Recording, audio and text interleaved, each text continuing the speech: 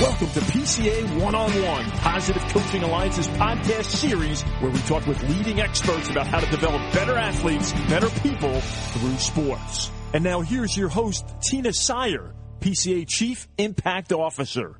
I'm so pleased to be joined today by Dr. Donna Lopiano, a longtime member of Positive Coaching Alliance's National Advisory Board. Recognized again and again for her groundbreaking work striving for gender equity in sport, Donna spent 15 years as the CEO of the Women's Sports Foundation and was recently recognized by Fox Sports as one of the 10 most powerful women in sports. Before leading the Women's Sports Foundation, Donna served for 18 years as the University of Texas at Austin Director of Women's Athletics, and she is a past president of the Association for Intercollegiate Athletics for Women. Donna now serves as president for Sports Management Resources. Donna, many people are familiar with you because of all of your work focused on gender equity in sport, but I'd like to start in a different place and reflect back on when you first got your introduction to sports. And I know you grew up pre-Title IX, so I'm curious how it was that you first got interested in sports and how you got your start as an athlete. Well, I grew up on a street with 15 boys and one other girl, and I swear that I didn't know I was a girl until I went out to play Little League.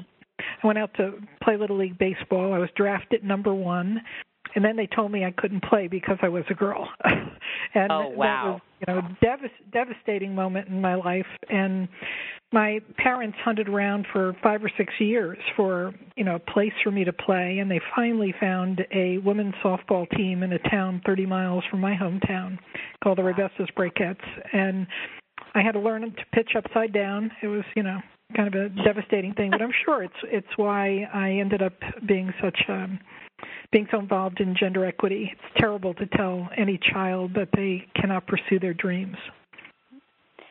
So your parents really went out and looked, and you ended up having to go 30 miles away from home just to find a team for girls? Absolutely, yeah. That's amazing.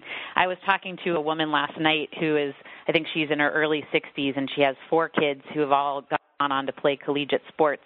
And she said to me that she doesn't feel like her daughter realizes, she just sort of takes for granted the opportunities for girls, and that she herself as a 62-year-old, she remembered back to very few opportunities and just sort of women having to stay on their half of the basketball court and sort of lamenting that. So I just think the work you've done around Title IX has been amazing.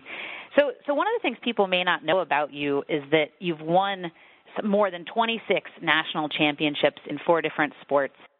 And well, not exactly. I've participated in national championship tournaments in 26 tournaments. In 26 tournaments in 4 different sports.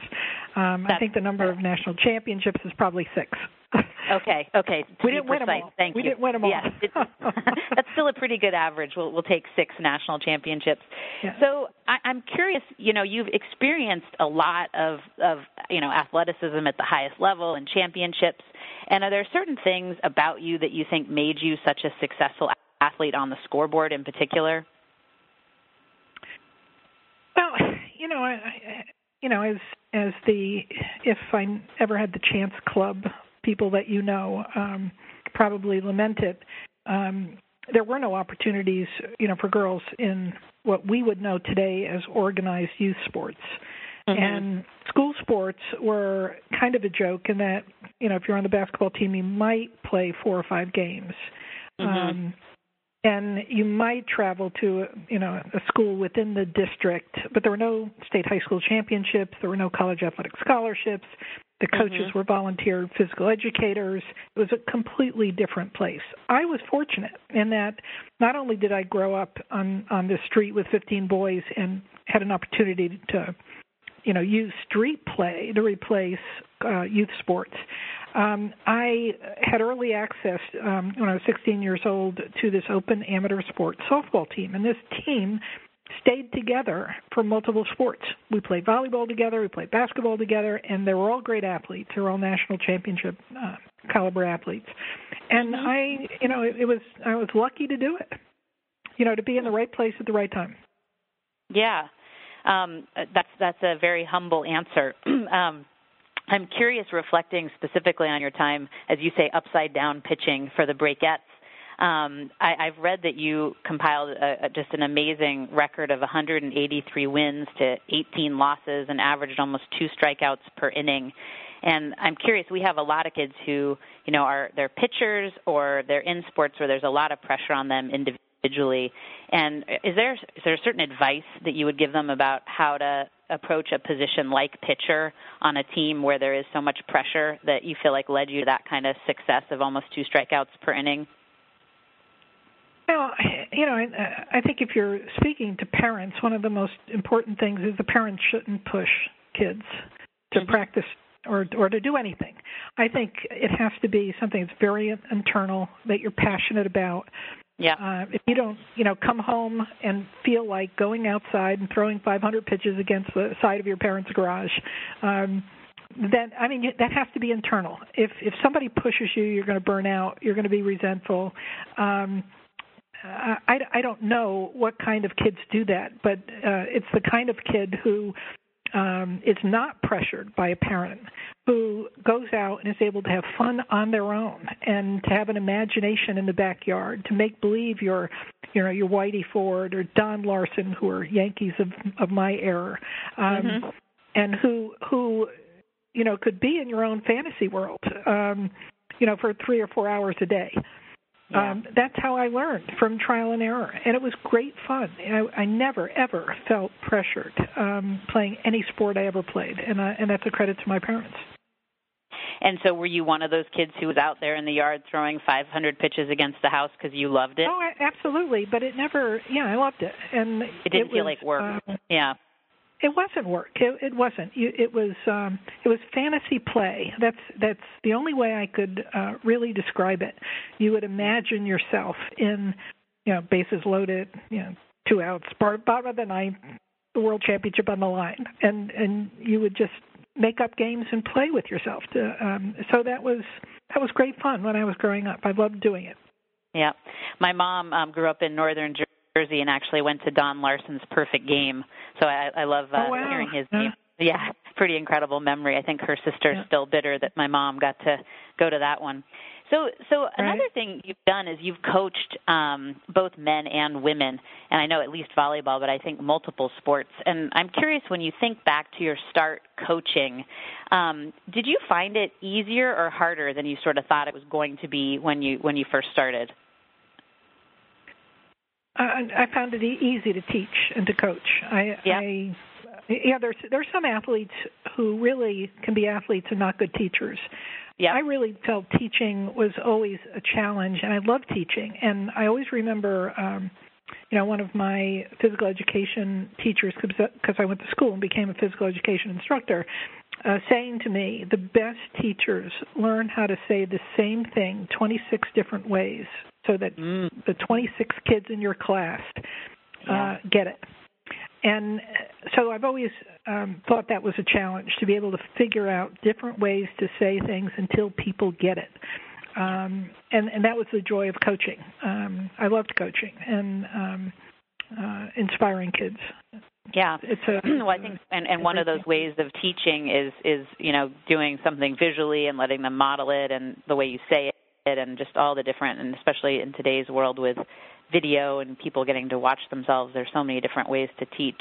I'm curious if there are one or two specific things that you feel like over the course of your career you've learned that you feel like you wish you'd known as a beginning coach, or just lessons for new coaches that you feel like maybe you didn't have when you were green. Well, obviously when you're young, you're totally impatient. So, I wish I was more patient and stayed with kids more patiently. It's so easy to be frustrated with somebody not getting it, and then trying to give up for a while and coming back to them. So I think patience, comes with old age, and it makes you better at everything. With wisdom, not just old age. So that brings up for me the idea of you said earlier, not always the best athletes are the best coaches. And I'm curious if you think, what is it if a sport comes very naturally to you and you're one of the best athletes, why might you not be naturally one of the best coaches? Well, I think you have to learn to teach. And I really tell people they should go to, they have to find some place to learn the principles of pedagogy and motor learning. Teaching is a science, and it's also an art. So my greatest gift was going to a teacher education institution and becoming a physical education teacher and knowing the mechanics of something, knowing the physics of something, knowing how to explain things, knowing how to look at somebody and figure out what they're doing wrong, and that's a taught skill. Very few people get that naturally. So I'm a great believer that open amateur sport, national sport governing bodies need to have coaching certification licensing programs, and that you should go through A, B, C, D, E levels if you're not going to be a professional teacher yourself. Yep. I think, Phil Jackson, who's our national spokesperson, talked about how he went to all these coaching camps, but he felt like all he ever got were sort of the X's and O's and the strategy, and that nobody was talking about the art of teaching and the art of coaching. And I think that's, where PCA falls is we're going to leave it up to all the NGBs and the different sport experts to be expert in their sport, but sort of the best practices of teachers and coaches trying to share those, because our youth coaches, the parents who get thrown out there to coach when there aren't enough coaches, they're not given that kind of help. They're just sort of thrown to the wolves. And I think a lot of people find the coaching a lot harder than they expected it to be. Yeah. One of the terms PCA talks about is double goal coaches. So the idea that when a coach goes out to coach, she's going to have two goals, striving to win, but also to teach life lessons through sports, and that it is actually possible to do both of those things at the same time. And I'm curious, when you reflect back on your experience with sports, do you think there are certain life lessons you gleaned from sports that have helped you achieve all the success that you have in your professional career? Absolutely everything. No, seriously, everything you teach an athlete in sport is transferable to life after sport. When you look at the importance of repetition, I don't care whether it's throwing a softball or rewriting a paper, 50 times, or repetition is really important. When you talk about the pursuit of excellence, knowing that you could do something perfectly, being confident that you can, as opposed to asking yourself for half of that. When you constantly strive for being good at something, being the best that you possibly can be, if you get there 90% of the way, you're going to be better than probably 50% of the population. But you have to strive for being the very best. I think there's no question that you learn in sport how to practice the illusion of confidence, that you realize you're not always confident. You are afraid of some hitters, you're afraid of some pitchers, but you can never let on that you are. And so you practice this illusion, and that bodes well for job interviews, for being in tough situations in the workplace, that you can be quietly confident and calm under stress, tremendous carryover value. And you go on and on. Everything you learn in sport, in my mind, is transferable. It's a great laboratory for pursuing excellent performance. So when you think about contrasting sports to the classroom, what is it unique to sports that allows kids to learn these life lessons that maybe if you were trying to do the same sort of character building or life lesson development in the classroom, you couldn't do the sort of things you could do with sports? Well, when you're dealing with youth who aren't yet intellectually developed, you're not going to deal with theory. You don't kind of talk them into ethical decision making. You almost have to teach them how to behave in certain ways, and the theory comes later. So if you want to teach sportsmanship, what you teach kids is if somebody falls down, you help them up. After a game, you shake hands with them. When there's 3 seconds left in a game, you don't intentionally foul. Sport is a behavioral laboratory. There's no time for talk. There's no time for excessive processing. You want to teach these good behaviors that are kind of automatic habits for later on. And they work. Kids understand. Yeah, and you don't always get that same sort of thing in the classroom where it isn't necessarily competition or they're not as sort of emotionally invested in every moment.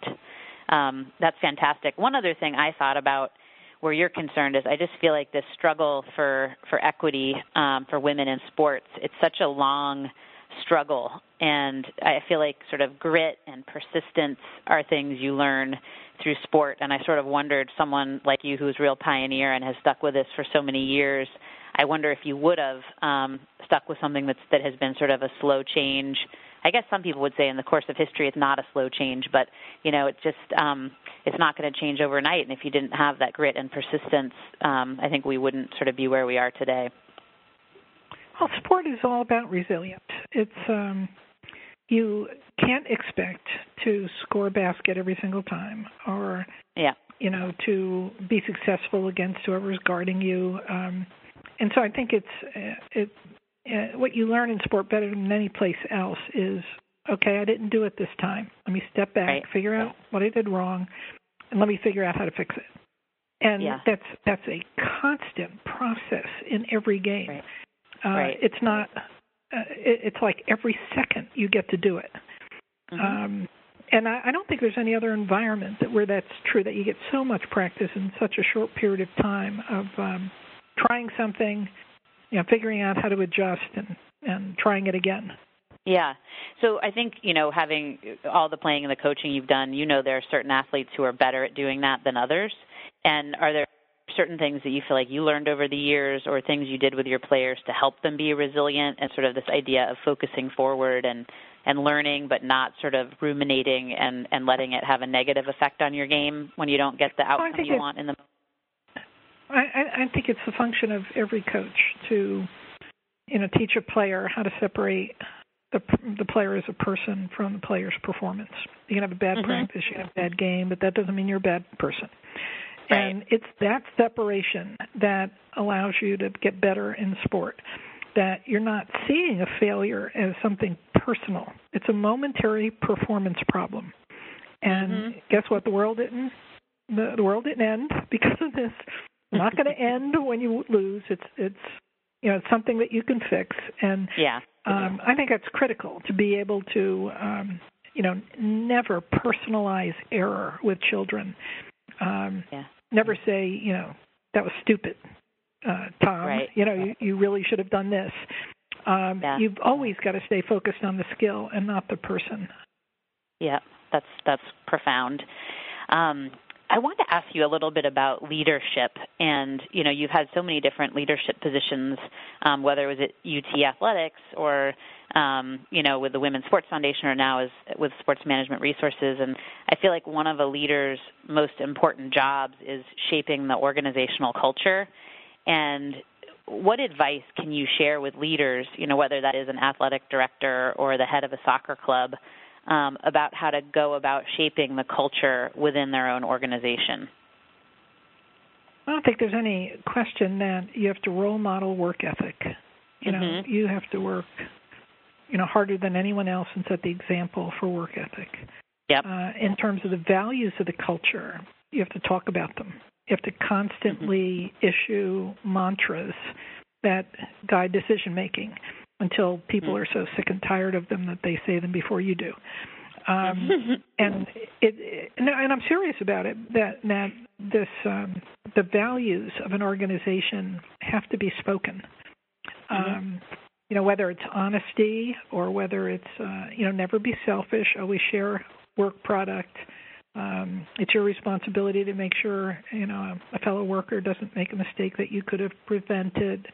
All of those value things are things that have to be constantly repeated so that they're internalized by all your employees. But I think those are the two big things, values and work ethic. And if you've got those two, you have a great organization. So I've read that one of the things you think a successful manager or leader can have is humility and sort of being humble, and it's never possible to be sort of, I think you said, like, too cordial. And I was just wondering if you could talk about sort of humility and that piece of leadership and management for a bit. Well, I think it's a lot easier to get people to recover from a mistake and to not be defensive about it, and to get them to admit to their own errors if you take the burden of blame off them.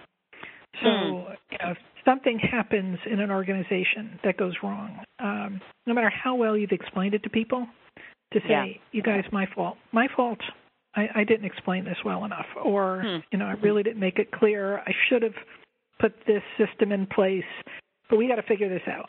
Or, now what can you contribute to solving it? Instead of laying blame. It's the same thing, you learned it on a sports team. You take blame for the double play not going right. Think, my fault.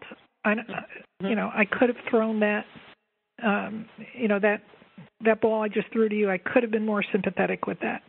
And, that really makes people more open to looking at themselves and fixing the problem. And I think that's the function of humility. It's not false humility as much as it is looking at, guess what, it's a team. You can't ever blame one person for losing on a team. Right. How many 100 things happen in a game? I don't care. Right. And if that person does the last bad thing, it's not fair, blaming that person. So you've got to carry that into the workplace too. When you're consulting with athletic directors or different leaders of organizations, do they ever push back on this and say, I feel like it could hurt me if I take the blame, or say that it was my fault, and somehow that there's like pushback on that? Or do people buy into this concept pretty quickly? No, I think they buy in because, one of the things that you do when you go into organizations and try to set them up for success is you show an athletic director the kind of detail that they have to master in order to get people to achieve. So if you don't have a strategic plan in place, if you don't have action plans, if people don't clearly understand their assignments, if you don't have measurable objectives, if you don't have evaluation systems, and so when something goes wrong, it's probably because you didn't start with the system that made something clear. Got it. Yeah. And so it's pretty easy to kind of buy into that. Yep. Because we're all not great at this part of administration. We don't have the time to set up these systems. That's the frustrating part of being an athletic director. You just run around like somebody with their head cut off half the time. There's no planning time. There's no time to do this stuff. So many different responsibilities. Yeah.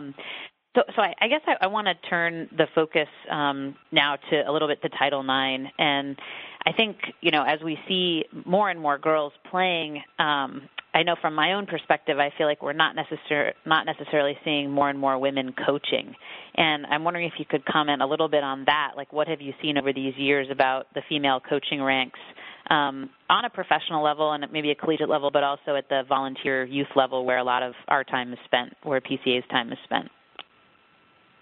I think women coaches are out there. They're not being encouraged in the same way as boys. They're not being hired in the same way as men.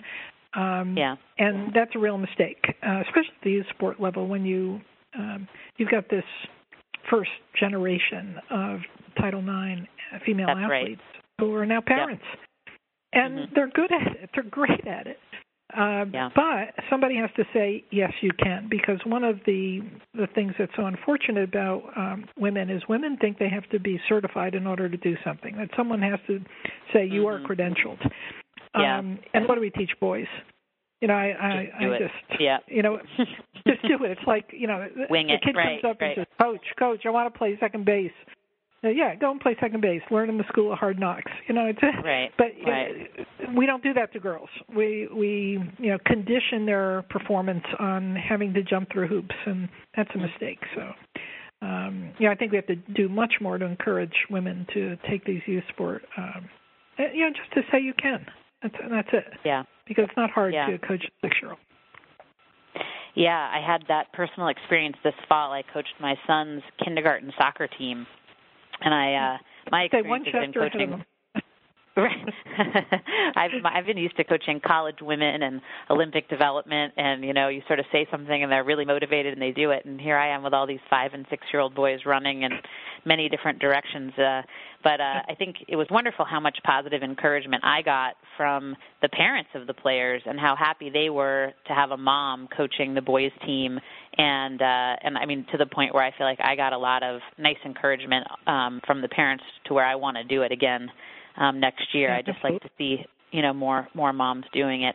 Do you know of any organizations or sports that you think do a really good job reaching out to women and encouraging women and moms to get into coaching? Any models out there? That's the pity of our youth sports system. In many cases, it's neighborhood parents with very little training.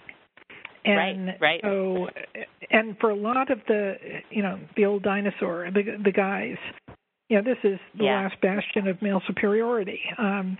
We know how to do this. Like it's in your genes, and women don't have that gene.